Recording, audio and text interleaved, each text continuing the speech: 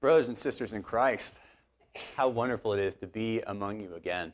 It's been quite a while since I've seen some of your faces, and it is wonderful to fellowship with you and to worship our Lord together. So please, if you are able, turn in your Bibles and stand as we go to Colossians 3, verses 5 through 11. Colossians 3, verses 5 through 11. This is God's Word. Please give it your full attention. Put to death, therefore, what is earthly in you: sexual immorality, impurity, passion, evil desire, and covetousness, which is idolatry. On account of these, the wrath of God is coming. In these you too once walked, when you were living in them. But now you must put them all away: anger, wrath, malice, slander, and obscene talk from your mouth. Do not lie to one another, seeing that you have put off the old self with its practices, and have put on the new self, which is being renewed in knowledge after the image of its Creator. Here there is not Greek and Jew, circumcised and uncircumcised, barbarian, Scythian, slave, free, but Christ is all and in all. Blessed be God's Word. You may be seated.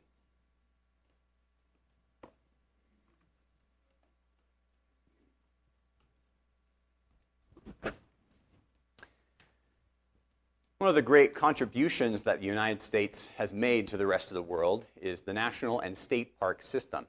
It's wonderful and a glorious thing to be in the presence of something so great and so powerful as the Redwoods or Yosemite, or something like a great rock that is over you and is greater than you. Anything that is larger than you and shows the greatness and the glory of natural creation, the beauty of natural creation. And it's something that shows us truly the beauty of God as well, or should point us to the beauty of God. The greatness and glory and beauty of God himself, who dwarfs these glories even more than the sun dwarfs a candle. The beauty of the earthly ought to push us and acknowledge the beauty beyond the small glimpses we get on earth, like in Yosemite or in the Redwoods. They ought to push us to Christ and push us to the Lord God. And Yosemite reminds us of the greatness of God. However, the comparison between these two things, that is the beauty of nature and the beauty of God, is by no means identical. A Christian views the beauty of these earthly things in a different way than the world and a non-Christian. Non-Christians often look at these beautiful things, the national parks and state parks, and find in them a perfect system, perfect peace somehow, when in reality, nature is full of horrors that sin has created, our sin. The non-Christian world looks at nature as if it were a perfect system, and by God's grace, it often rights itself quite well, but often some of the most disturbing images of our world come from nature. The meaningless and seemingly meaningless and wasteful death of a starved animal, or those animals that simply kill for fun, or animals like orcas who do not kill their food, but play with them while it's still alive. This world, even in its most beautiful and lovely vistas, is stained with our sin and Adam's sin. And the world itself waits, groaning with eager longing to be remade without these and our horrors which pervade it. Likewise, individual Christians wait with the earth, groaning with eager longing to be remade without these sinful horrors that are within us. But in this present world, complete judgment and the complete work of remaking has not yet arrived for the earth. But unlike Yosemite or Yellowstone, God has given his elect the privilege of being remade in the image of Christ. That is, although Yosemite imperfectly reflects God, even the most beautiful, the most good, the most wondrous thing on this earth is still tainted with sin. Sin remains in it and remains in this world. But unlike Yosemite, unlike the natural world, Christians have the ability, they have the duty, the honor and privilege to put these things to death, to put these things away. As Colossians 3, 5 through 11 tells us, because we are no longer part of this world, but part of the next. We are no longer united to Adam, but to Christ. And Christians are called to the honor and pleasure of imaging God in the greatest way possible on this earth. We are being renewed after the image of our Creator, like the natural world. Like the natural world is not normal, natural man, full of horrors, is not normal. Christians are the only ones who are reaching for the normal, the life of true happiness and pleasure, which is living in the image of God. Which brings us to the first section. To live in Christ, we must be dead to the world. And this is what Paul tells us first in Colossians 3, 5 through 11.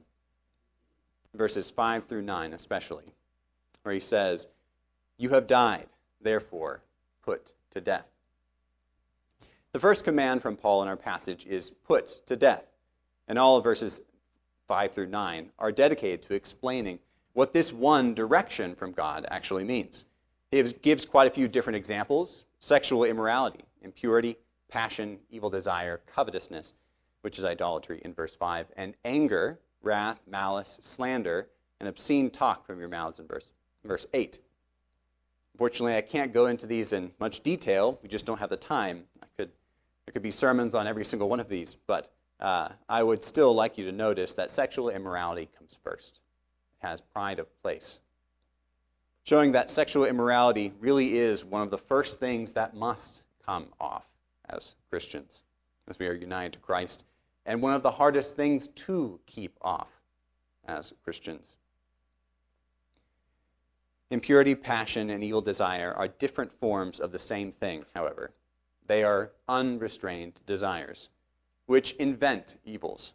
Impurity, specifically, gets at the self-indulgent aspect of unrestrained desire, doing whatever desires you want, without any regard to what is pure or to what is vile. There's much impurity in our day. We'll speak of this more later. Passion is unbridled desire, especially not being bridled by reason or the Word of God. Where impurity doesn't regard the purity of the thing, passion regards nothing at all. And finally, evil desire, which is another name for the other two. For this, he next gives covetousness, which is almost further than the other three, because covetousness is the most merely inward of all of them. Covetousness may lead to action of both body and the spirit, but to covet is really an action of the spirit, an inward action. If the person is crafty, there is no sign in the body of the covetousness of the person. But what makes covetousness, most especially idolatry, as Paul calls it here, is that the one who covets must put the love of money and possessions in the place of God. That is idolatry. Covetousness shows the inward nature of all sin, the inward nature, the idolatry of all sin, and the true nature of sin as replacing the love of God with the love of something else that is earthly and lesser. There need not be a wooden object before us to be idolaters, brothers and sisters. We are all idolaters if we envy or have any of these desires set loose. Therefore, because these are really instances of worshiping a different and wholly unworthy God, God says in verse 6, "On account of these things, the wrath of God is coming." Sin is never neutral, even for the Christian.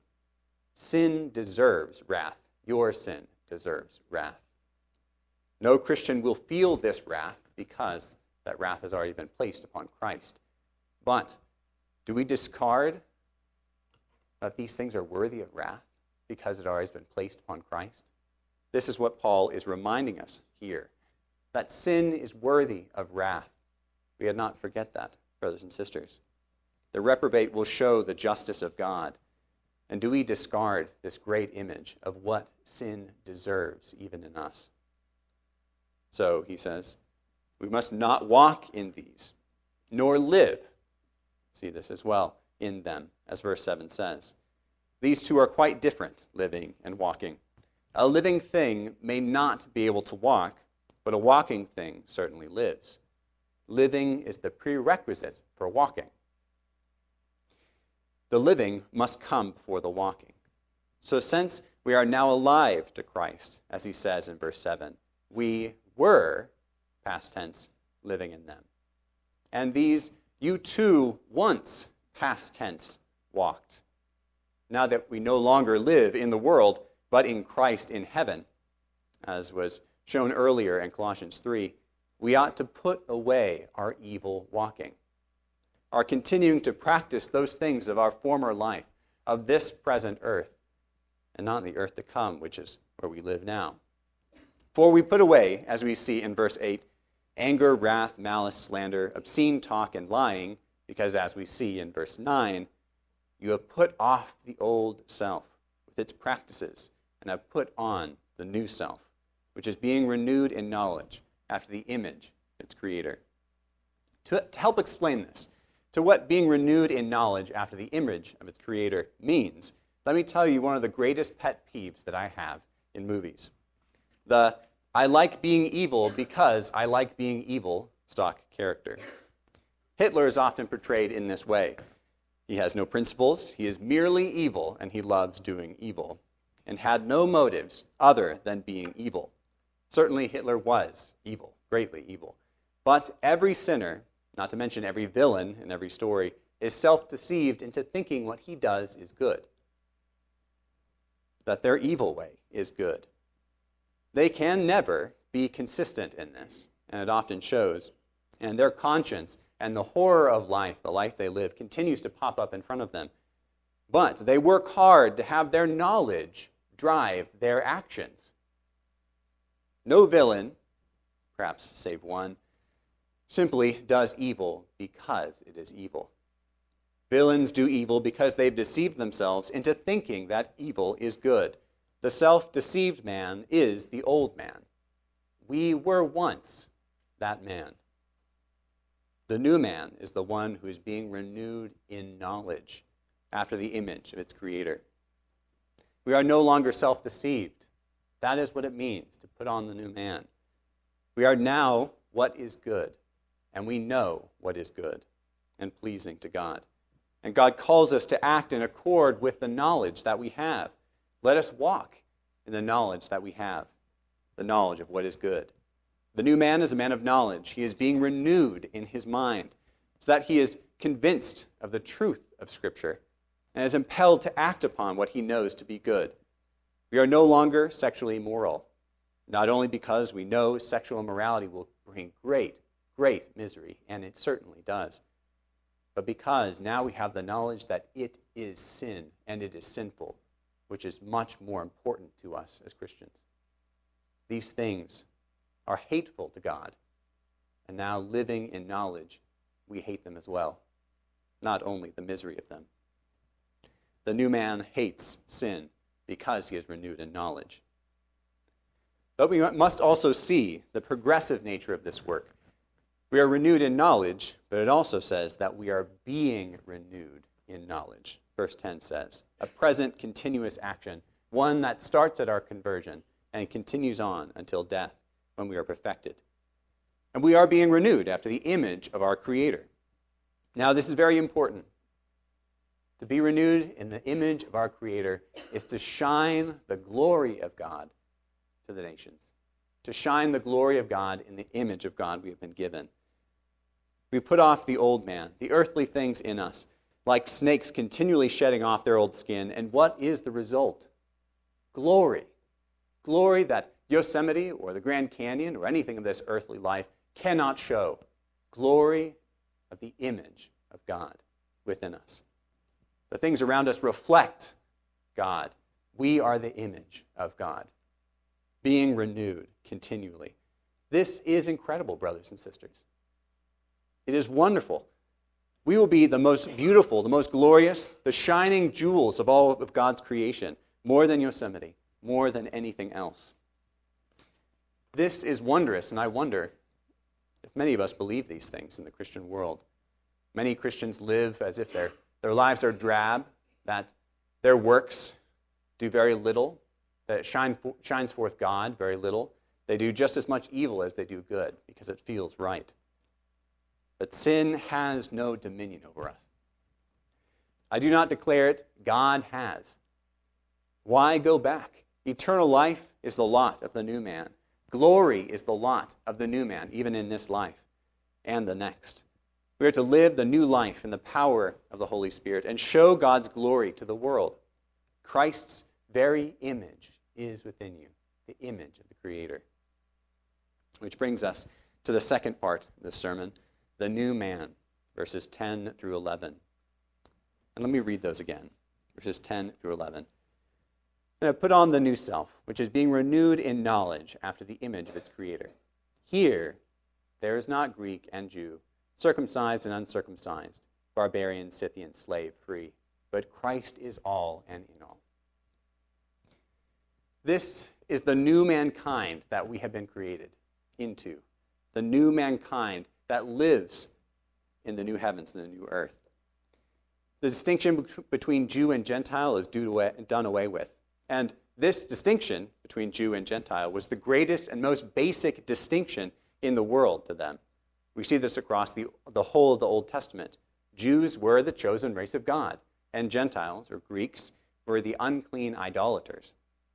But now we regard no one according to the flesh, but by Christ. Let me explain how important this verse is for today.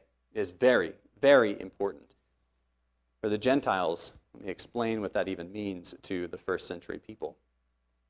A barbarian or a Scythian were the low people, but barbarians especially, those people who may or may not still continue human sacrifice, depending on where you go, that may or may not have committed atrocities against the Jews and the Gentiles.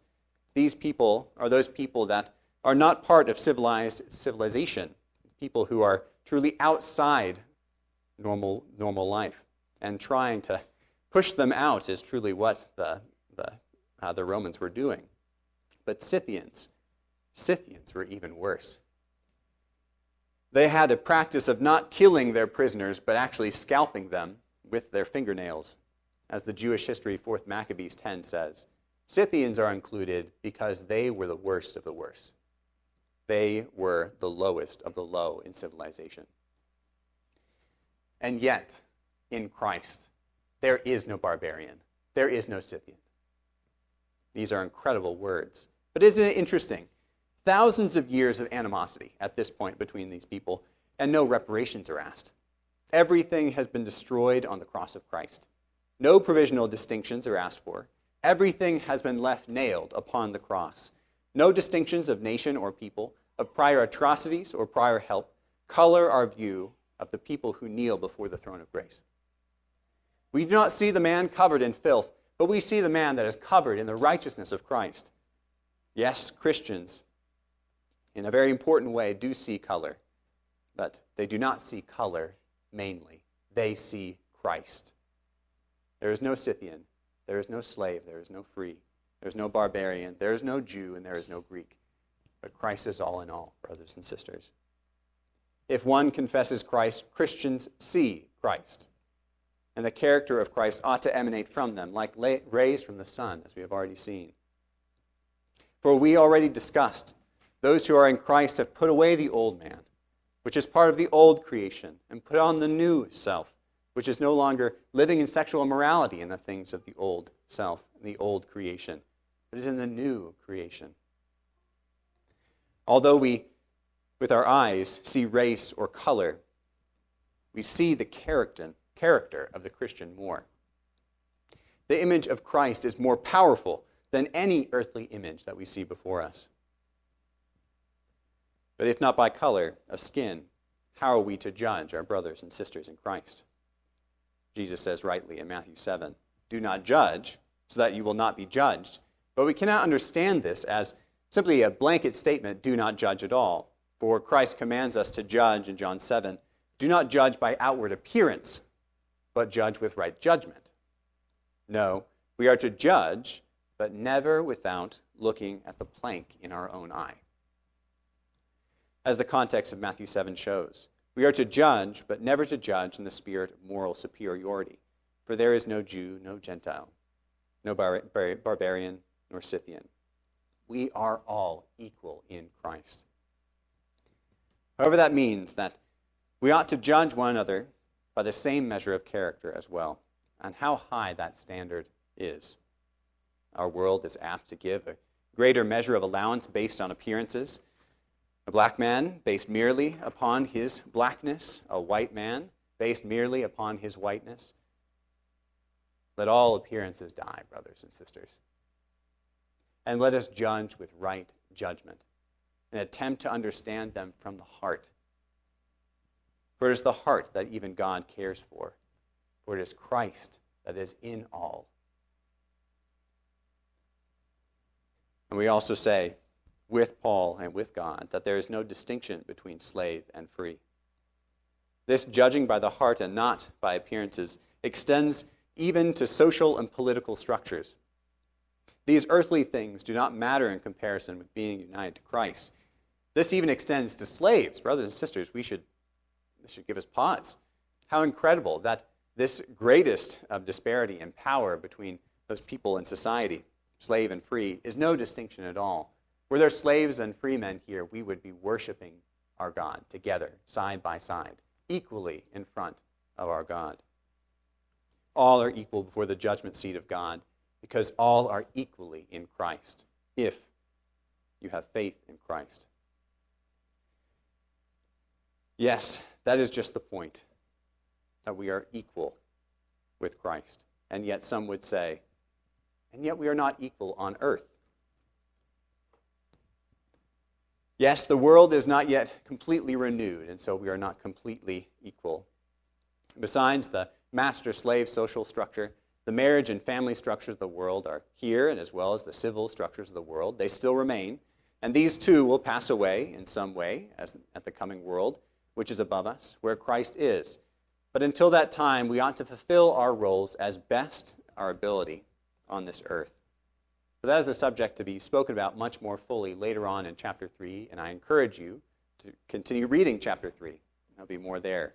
But notice what he does not say. He does not say that there is no husband. He does not say that there is no wife. He does not say that there is no male, that there is no female, that there is no child, that there is no parent. As we'll see later on, these still remain, and there is good reason for their remaining. But Paul is here more focused on what shines through everything. That is Christ, who is all and in all. Shines through us as redeemed people. Whether our appearance is Jewish, Greek, white, black, what matters is not these things. It is Christ in us and our reflecting his glory that matters.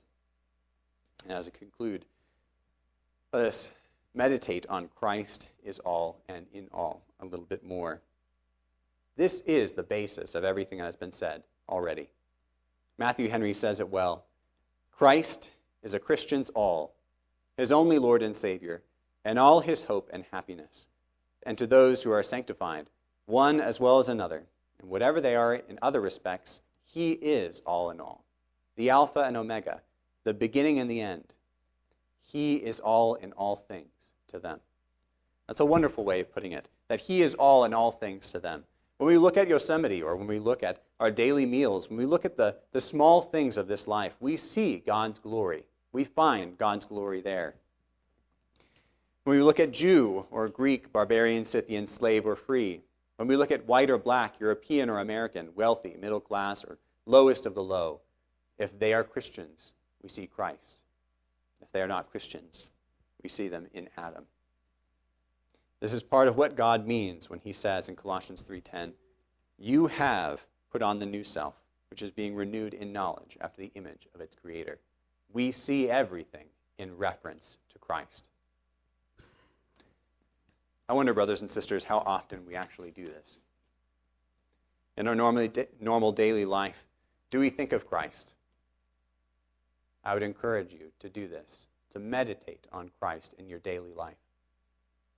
To see yourself, your brother, sister, husband, friend, or whoever it may be, as their most basic skin color, their nationality, their social or political strata, or even their levels of conformity to the law, then you do not see them rightly because you do not see them in Christ.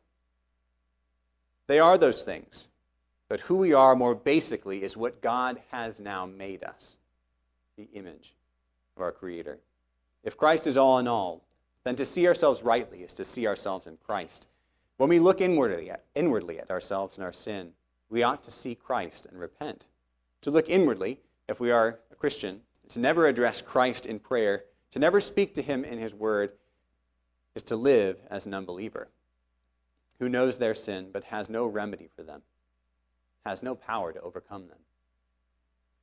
If you are one of those who lives in your sin and does not repent, who lives in your sin and has no faith in Christ, then I call you to repent and look to Christ. Whatever identity that you are finding for yourself in this world will not be enough. You already know that. But Christ is enough. What a Christian is a renewed person with new powers.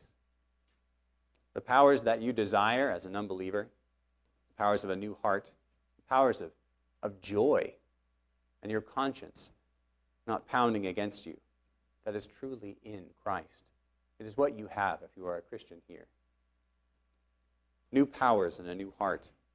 Everything inside is Christ conditioned, Christ changed, Christ beloved, Christ assured. And if Christ regards us as such, then how are we to regard one another? With the things of this world that are to pass away, tribes and colors and tongues will remain in some respect in the new world, but they are like a drop in the bucket compared to Christ. So brothers and sisters, I ask you the question, who are you? When I ask you that question, what would you give? Would you give your profession? Would you give your appearance? Would you give your sex? Would you give your disposition? What do you give in answer to that question? Are you looking so intently at Christ that he is your answer, that you are a Christian? Are we looking at candles to give us worth and identity when the sun has given us all his light and renewed us in knowledge after his image? Who are you? Are you a skin color, an orientation, or are you even your sins? If you are in Christ, you are none of these, even your sins. You are better, more holy, more like Christ than you realize. You are Christ's image. Who are you? You are Christ's image. And we must act like it, as Paul says here. We must put off the old man. If you live as if you were merely a thing in this world, I call you to repent and live with the light of Christ flowing through you into this world. For the world ought to look at us, his church, and marvel with as much terrible awe, even more so than Yosemite or Yellowstone. For we image Christ through our living and our walking. So I call you, if you are not walking in Christ, to repent, that you might show forth the glory of Christ. For the name of Christ is on every single one of us. We bring it along with us. We dishonor him if we walk not in his image, but in our old man. There ought not to be any sexual immorality among us, or slander, or lying. We are renewed and are being renewed in the image of Christ, who is all in all. For obedience is heaven begun, and may he give us power to put to death every evil way, that his image might shine to the world through us. Lord, come quickly, that we might obey. Let's go to our God in prayer.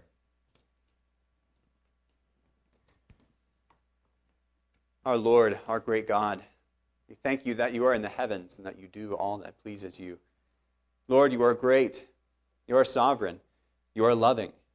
You sent your Son that we might take off this old world, the old garments of sin and slander against your name, of sin and covetousness. We pray, Lord, that we would put on Christ. For, Lord, we know that there is no Jew, there is no Greek, there is no Scythian, there is no slave, there is no free. Lord, we thank you. And for all these things, we are now in Christ. We have been made new. We pray, Lord, that as we look at our brothers and sisters in Christ, that we would be united, and we would love them, Lord, that we would see Christ in them, that we would admonish one another, that we would teach one another the truths that we see in your word.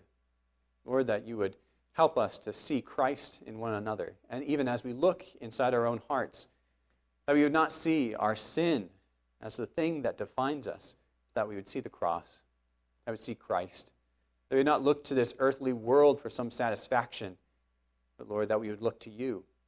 We would look to your Son. Lord, we thank you that you have sent your Son. May our lives be worthy on this earth, showing forth your glory, being renewed in knowledge.